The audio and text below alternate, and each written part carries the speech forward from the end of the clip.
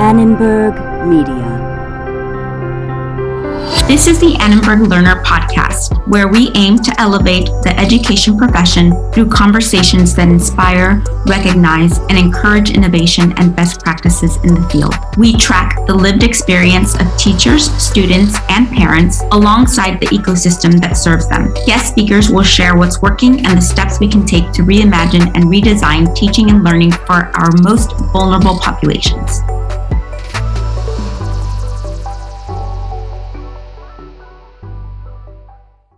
And now an update from our podcast guest, Martin Samuels. He has recently accepted a position at Brandeis University, serving as Program Director for the Center for Teaching and Learning. Congratulations, Marty.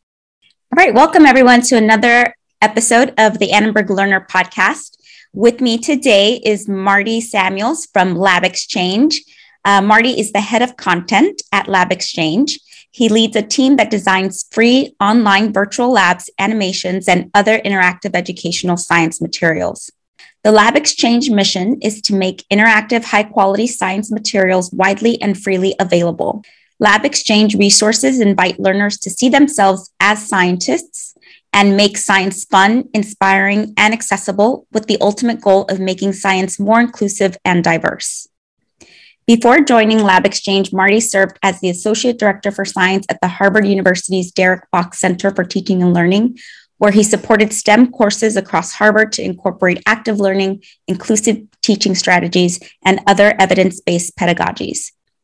Prior to joining the Bok Center, Marty served as Assistant Director for Undergraduate Studies for Harvard's Molecular and Cellular Biology and Chemical and Physical Biology concentrations, where he taught over a dozen courses and advised hundreds of undergraduates. Marty earned his PhD in biochemistry at Harvard and his BA in biochemical sciences from the University of Chicago. Welcome, Marty. Oh, thank you so much for that very kind introduction. Such a pleasure to be here. And I'm also excited to announce that the learner series Habitable Planet is now available on LabXchange. The Habitable Planet is a video course for high school teachers and undergraduate students in environmental science. And additional series will be added in the coming months. So stay tuned by subscribing to this podcast on Apple Podcasts or wherever you get your podcasts. All right, Marty, can you tell us a little bit about what LabXchange is and who it's for? What a great set of questions. So LabXchange is for everyone. I think that that's the most important thing to kind of speak to. Our mission is to provide materials that allow people to be inspired by science, to be empowered by science, to fall in love with science, and to start thinking about how science is fun, doable, and something that they might want to pursue a career in. We are primarily designing interactive science content that's particularly aimed at secondary school or high school student classes. In that vein, we are really thinking about what are the kinds of lab techniques or science concepts that a student might need to know before they walk into their first lab in high school or before they walk into their first lab in college. What kind of lab skills might they want to practice or think about before they look up a scientist at a research university or at an institute and think about reaching out to them to do research with them and ask them if they'd like to join their lab. So really our mission is to support high school teachers, high school students, and lifelong learners who are interested or passionate about science and science education. Thank you. It sounds like a really good experience. And when I think of labs, I think of a physical space. So I'm curious if you could walk me through the experience of a user. I know you mentioned a high school student. How do they get started, and how does LabXchange fit into different teaching models? Let me start beginning with where a high school student might begin on LabXchange. LabXchange is, first of all, we are free and we are dedicated to being a free resource that's available for everyone. We are based at Harvard University, and our mission is to make some of the beautiful cutting edge interactive science educational materials that we've developed at Harvard accessible and available to everyone. So everyone can engage with them and benefit from them and give us feedback and know how we can improve them. We're in this mission with everyone together. If you first come to labexchange.org, so our homepage, one way to engage with it is that we are like a library of content. And so that is similar to like YouTube or Spotify or going to any other platform where you can search through a library and find what you're interested in. So, one place to start is just by searching for whatever topic you might be interested in. Do you want to learn more about breast cancer? Do you want to learn more about the coronavirus or something like that? Another way to walk into LabXchange is by engaging with like some of our contextualized clusters or learning experiences that we've designed.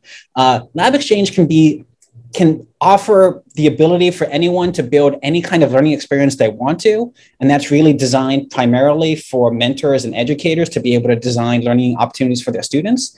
But we also build a lot of kind of contextualized learning opportunities that we call pathways or clusters.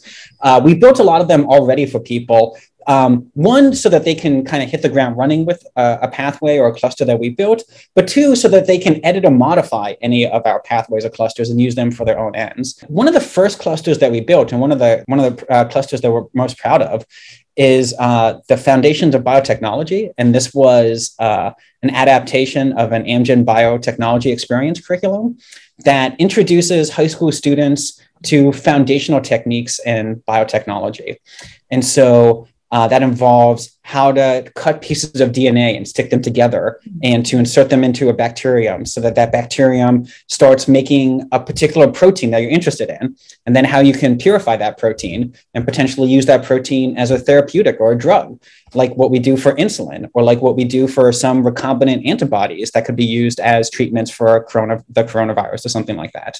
What we've built is a lot of virtual lab experiences in that cluster. That cluster includes something like 10 plus virtual lab experiences in which someone can virtually pick up a pipette and start doing all these experiments in a virtual lab simulation right off the bat. The intent is not that it is designed to replace doing any lab work, but instead is to motivate or inspire people to feel like they can do lab work, to show that lab work is easy, that you can make mistakes in a low stakes environment. If you ever it's just a video game on LabXchange. If you ever want to hit the reset button, hit the reset button. If you ever want to repeat a different experiment or try a different variable, try a different variable. Time is infinite. Materials are infinite in virtual spaces. In that vein, for like a hybrid use, we have like our virtual lab simulations allow for both warm-ups and extensions from like what you might do in a physical classroom. And of course, like during the pandemic, a lot of people have ended up using our virtual lab simulations instead of lab opportunities, right? They don't have the opportunity to do the lab in real life. And while we didn't really plan on that being the role of these labs, I think initially when we first developed them, I think it's worked really well. We've gotten a lot of positive feedback for people being able to conduct their senior thesis research projects while they were using LabXchange or publish a paper using LabXchange. And so we were really excited about the opportunity that we were able to make it a little bit easier for people who were trying to do science remotely while they didn't have access to a lab or didn't have access to their school resources or something like that. And of course, we're still thrilled to provide those opportunities for people and want to continue to figure out how we can expand and continue to bolster those resources so we can continue to inspire and push those boundaries about what people can do as a scientist in their own living room. You can subscribe to the Annenberg Learner podcast on Apple or wherever you get your podcasts. Yes. Well, that's really exciting. And now I'm curious what the virtual simulations look like. So a couple questions about the pathways and the clusters. If a student is working through this in a classroom setting, I guess assigned by a teacher, or maybe even independently, is there a way for them to get recognized for the work? Like, do they get credit? Is there a certification? The other is, given the pandemic and the possibility of using virtual spaces more for this lab experience, have you seen any changes in the requirement about physically going to a lab? Like you mentioned, most of them you had to go in for 3 hours. Is that changing in any way? Yeah, the latter question, I don't know that I have a lot of purvey into. I'll say this, for the handful of senior theses that I was reading for undergrads at Harvard, a lot of the research recently has been what you'd call in silico research, as opposed to like in vitro or in vivo. Rather than studying an organism or studying cells in a petri dish, people have been doing experiments on their computer using bioinformatics tools, by doing things like sequence alignments or protein alignments, or the kinds of discoveries that actually you can make given all of the tremendous resources that currently exist online based on like the bioinformatics explosion. And that's something that we want to get more into as well at LabXchange to prepare people, not just for how to do the wet lab work that scientists do now, but also like, what is it that a scientist is doing when they're just sitting at their bench looking at a computer? What kind of databases are they looking through? How are they asking hypotheses using a database like BLAST or like the NCBI sequence servers or things like that? You know, one thing that I've noticed is that a lot of people have been doing really amazing research because they've been driven to from a bioinformatics perspective the last couple of years because they haven't had access to their lab spaces as they traditionally would. I should say another thing that we offer, we have virtual simulations for, or not just virtual simulations that allow you to manipulate pipettes and pieces of experimental equipment to kind of perform a lab, like a step-by-step protocol, kind of telling you what you should be doing along the way. But we also have virtual activities that allow students to put together their own lab. So that if we give you the starting point, like imagine that you have the genome sequence for the coronavirus, and your mission was to create a protein that can act as a potential vaccine for the coronavirus. How would you do that? Like what experimental steps would you want to go through? And not just which ones would you want to go through, but how would you sequence them in the appropriate order to kind of create that potential vaccine by the end? And so we've developed a couple of simulations where a student can actually build their own experiment, like what kind of protocol steps do they want to do, as opposed to just executing a protocol step that someone kind of delivers to them. And that we're super excited about because that's really what you only get to do when you become like a professor or like a faculty member. You asked another question a long time ago that I just totally rambled off on. It was about certification, but yeah, all these questions came up as I'm hearing you. So one is like, I feel like it expands what we've thought of as a scientist, at least for me.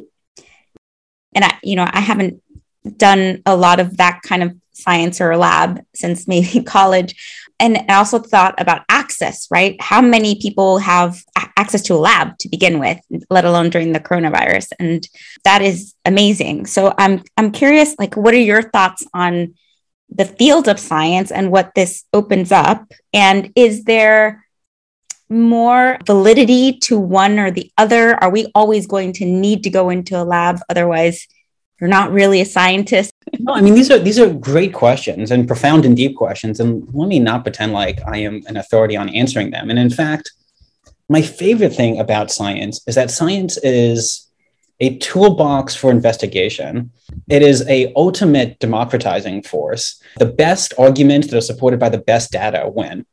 That's it. That's all science is. And we know that we're often wrong and that some smart person is going to come up with a clever experiment that's going to provide more data 5 to 10 years from now. And we're all going to have updated ideas in 5 to 10 years from now based on that new data. And that science is an ever-evolving field because we're always accumulating a better understanding of how the natural world works. And that allows us to update our understanding of and our theories about, how nature operates and how we can make use of it.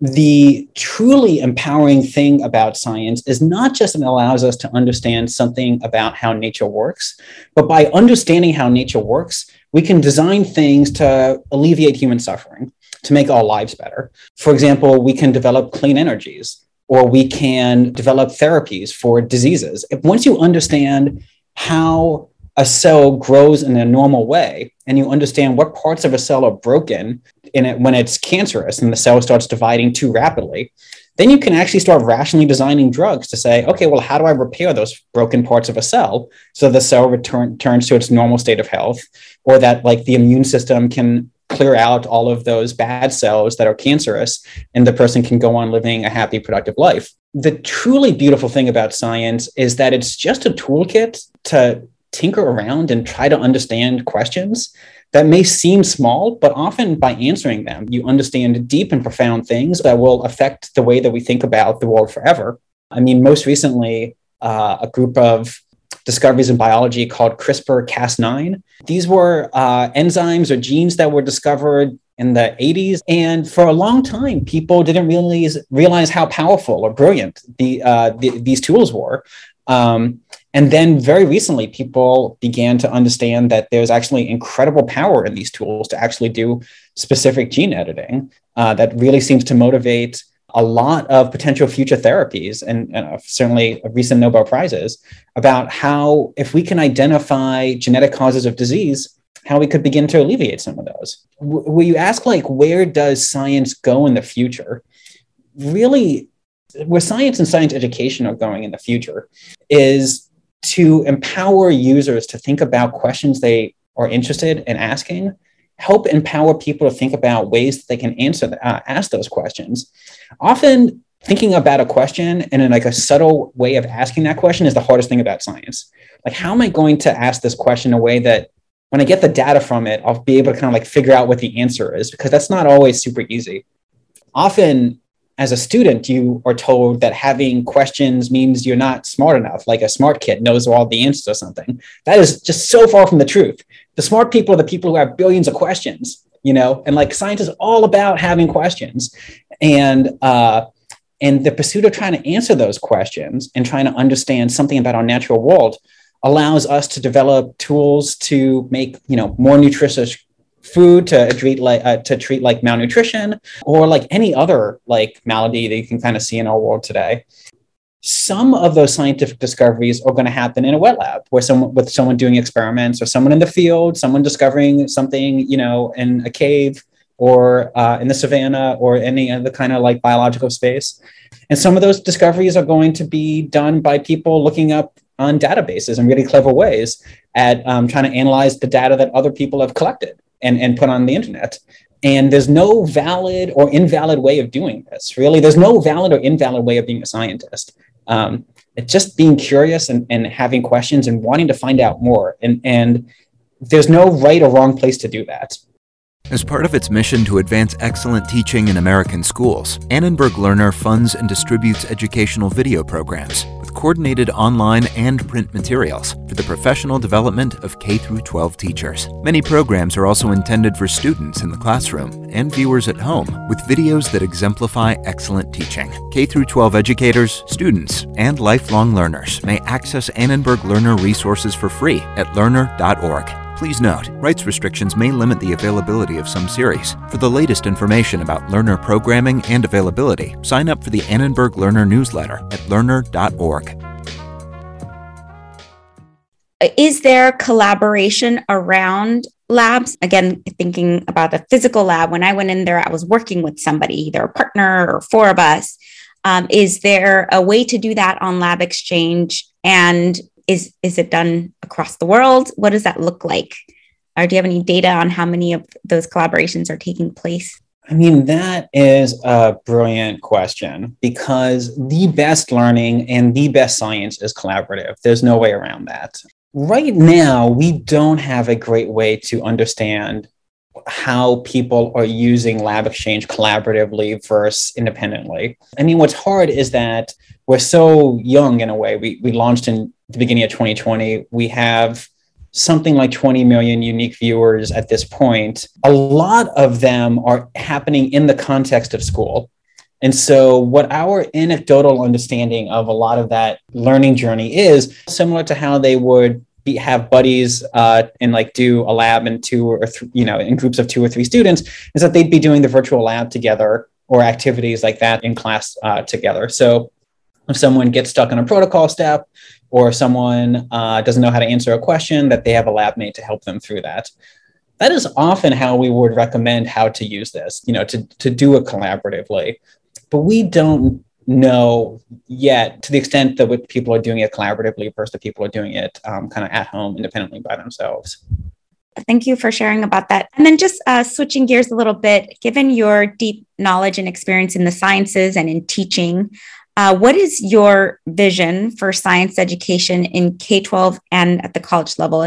Okay, maybe if I take a step back and I acknowledge a concept called Bloom's taxonomy, in which the first couple levels of Bloom's taxonomy are like knowing facts. And then the next couple of levels in the middle of Bloom's taxonomy are applying those facts to new situations. And the top of Bloom's taxonomy, the highest cognitive levels, quote unquote, are being able to evaluate or vet facts or create experiments or create arguments given data. Where I see education going, I mean, it doesn't take a genius to see this, is that there's so much. I mean, we live in the information age now. The human genome was, again, just successfully sequenced. We just had the 20-year re-release of the now complete human genome. Of course, if you look up almost anything on Google, it's going to give you an answer, or on Wikipedia. My little niche of biology is called structural biology, and which means that I care, for DNA is made out of little subparts called nucleotides. And I care about where all of those atoms are positioned in a nucleotide, an A, a T, a G, or a C. Proteins are made out of components, subunits called amino acids. And I care a lot about what the 20 amino acids look like and where exactly the atoms are in each of those 20 amino acids. And when I was a kid, I had to memorize those in tests, right? I had to take a test and we had to draw the structure of the 20 amino acids or draw the structure of the 4 DNA bases or things like that. Now it's hard for me. I just give students cheat sheets in every single class. They could draw whatever structure they want when they come to class to take a test. Why would anyone ever have to memorize any of this information ever again? Because literally it will be in front of them. So the question is not so much memorizing information or memorizing facts, right? There was a time before the Gutenberg Bible when no one had any of the information in front of them. You had to memorize everything. Now we all have that book. It's in our phone. It's in our pocket, right? We can look up any information all the time. The question is how to use it. So the question is not just knowing those foundational Bloom's level facts, but how do you apply them to new phenomenon? How do you interpret data in light of those facts? How do you evaluate facts and and how do you evaluate papers or claims in a research paper or try to understand them? Given the information age and given the amount of data that's at our fingertips all the time, where education is going is not necessarily requiring students to memorize or learn facts, but is really in helping students to evaluate or vet facts. If you read a news article, how do you know it's true? When you look up a Google search, you are lucky if you only get one result back, right? That means that you only have one thing to look up. Normally you get 100,000 results back. Which one do you click on? Which one do you trust? Right? How do you understand, how do you learn how to evaluate or vet knowledge or figure out what is the kind of knowledge that's trustworthy that I know I can believe in? As scientists, we believe a lot in having a claim that's supported by reasoning, supported by evidence. And so that's always what we're looking for. It's not about the big name who's saying something, right? It doesn't matter who says something. It doesn't matter what their accreditation is. All that matters is whether or not you can prove it or not.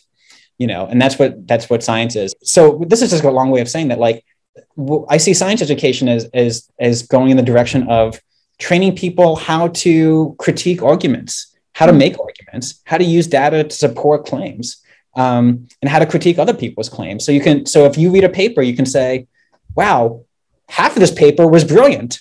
And the other half of the paper, I don't know if I buy it. If we can go in that direction, I think that we'll all have done a huge service for the next generation.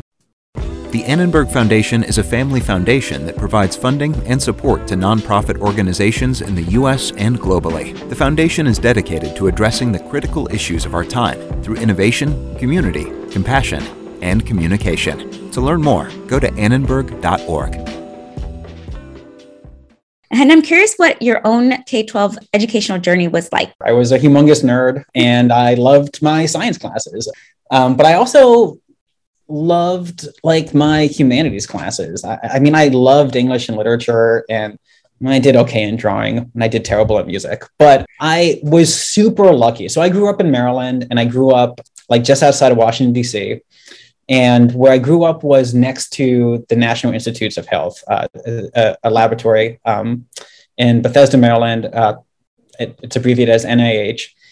And because of that, I got super lucky and had amazing people who were there to support me. And I got an opportunity to work in labs at NIH as a high school student. My first one was with this amazing mentor, Dr. Frederick Kay, at the National Cancer Institute. My grandfather, I had never met him. He passed away when my mom was 5 of leukemia.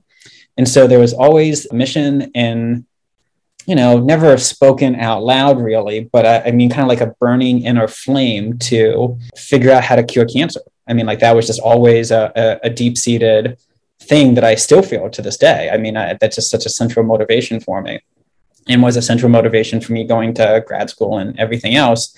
My mom, of course, wanted me to become a real doctor, like a medical doctor. We watched ER together all the time, and she was always like, why don't you just become one of these people? And I'm like, well, I don't know that I could stick my hand into someone's, abdomen, but I do like the science. So I got to, do some very basic research, make a ton of mistakes, had really incredible mentors who were just there to support me all the time. And I actually had a couple of amazing opportunities to work at labs while I was a high school student. And then these are, stories I would share with my undergrads at Harvard. So I had basically a ridiculously privileged opportunity to work in a bunch of science labs in high school. Then I went to college and I joined another lab in college, and they fired me almost immediately. I just couldn't get an experiment to work, and it just wasn't clicking. In hindsight, it just, I was young and I was stupid, and I wasn't probably being mature enough and going to my mentors and asking them for advice and thinking about different ways I could try it. But it was demoralizing. I took a year out of lab or something like that. It kind of took me a while to kind of build up the gumption to go email another professor and ask if I could work in their lab. After a while I did, and I felt completely at home again. And so I think it's just important to know that adversity is a thing. No one makes it through scot-free. Everyone's going to struggle. And the most important thing you can do is believe in yourself and know that you can do anything you want to do, and don't let setbacks really derail you. If you want to try something, try again, get back up, dust yourself off. Having a growth mindset or the perspective that having 1 or 2 failures or 3 or 4 or 5 or 6 failures is nothing to deter you from trying things that you're really passionate about, or continue to try things that you're really passionate about. Learn from mistakes, learn from setbacks, and try again. And rely on your support network, rely on your friends, rely on your loved ones. They're going to help you through all of this.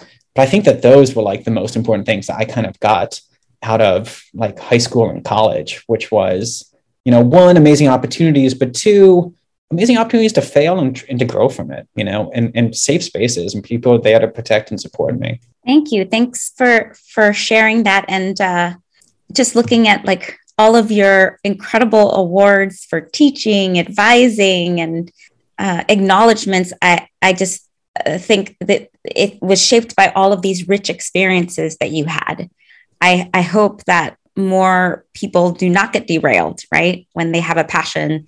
Well, that's kind of you to say. But, honestly, I think everything in education is just trying to empower the next generation to be amazing and to be future leaders. And to not just be able to do the things that we're thinking about today, but to be prepared to think about questions or challenges that we haven't even thought about that are going to appear 20 years from now, and they're going to be responsible for solving. As I'm sure every educator you speak to says, watching a student fall in love with a topic or realize that they're capable or confident and they feel empowered by any discipline or way of asking questions is the biggest possible reward you could ever have as a teacher. Yes. I know that you're head of content at LabXchange. Are you still teaching? Not at the moment, no. I have to say, I miss it. I haven't been in a classroom. I've guest lectured here and there. In all honesty, I haven't been in a classroom for a few years now, and I miss it. I'm sure very few students appreciate that comment, but I kind of miss it. I do.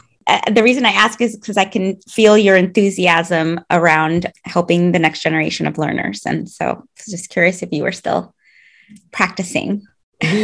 We do our best to try to pour it into the online stuff.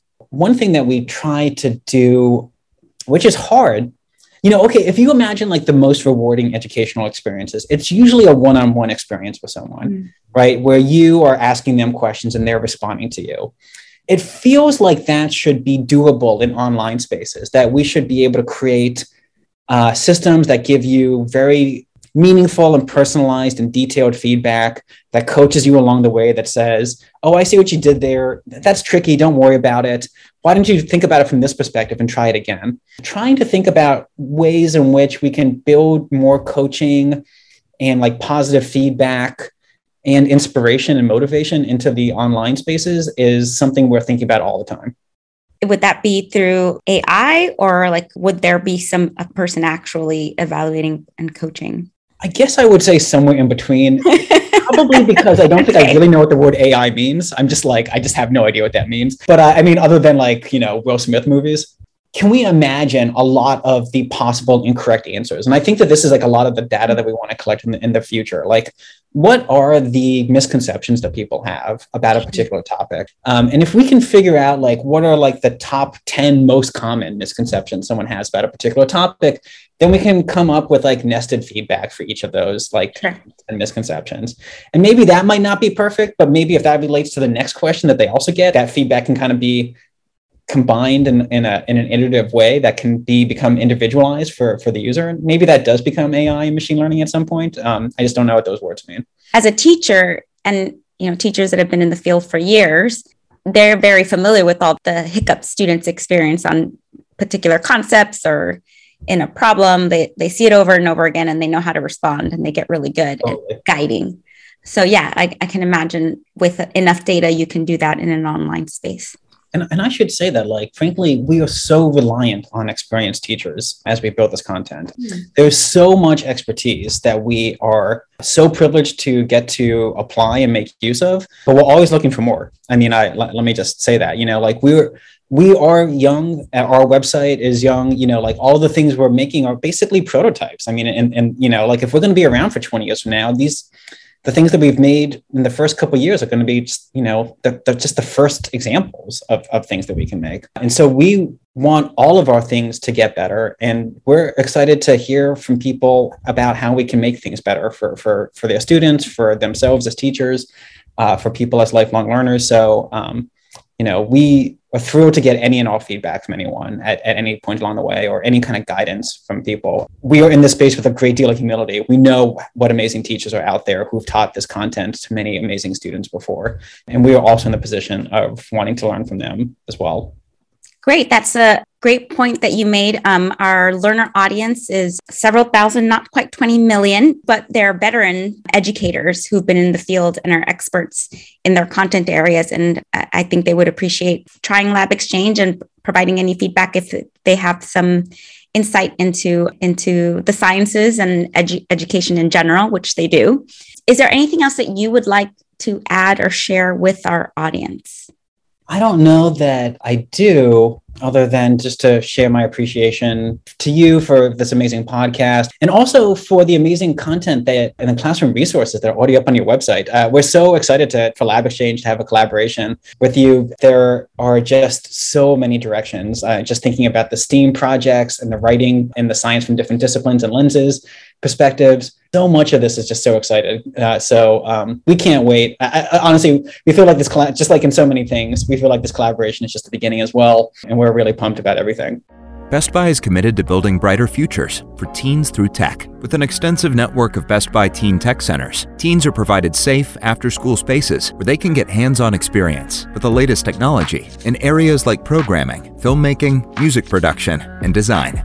Best Buy has set a goal to support 100 Teen Tech Center locations by 2025, expanding the program's reach to 30,000 teens each year. To find a Best Buy Teen Tech Center near you, visit corporate.bestbuy.com/social-impact/teen-tech-centers.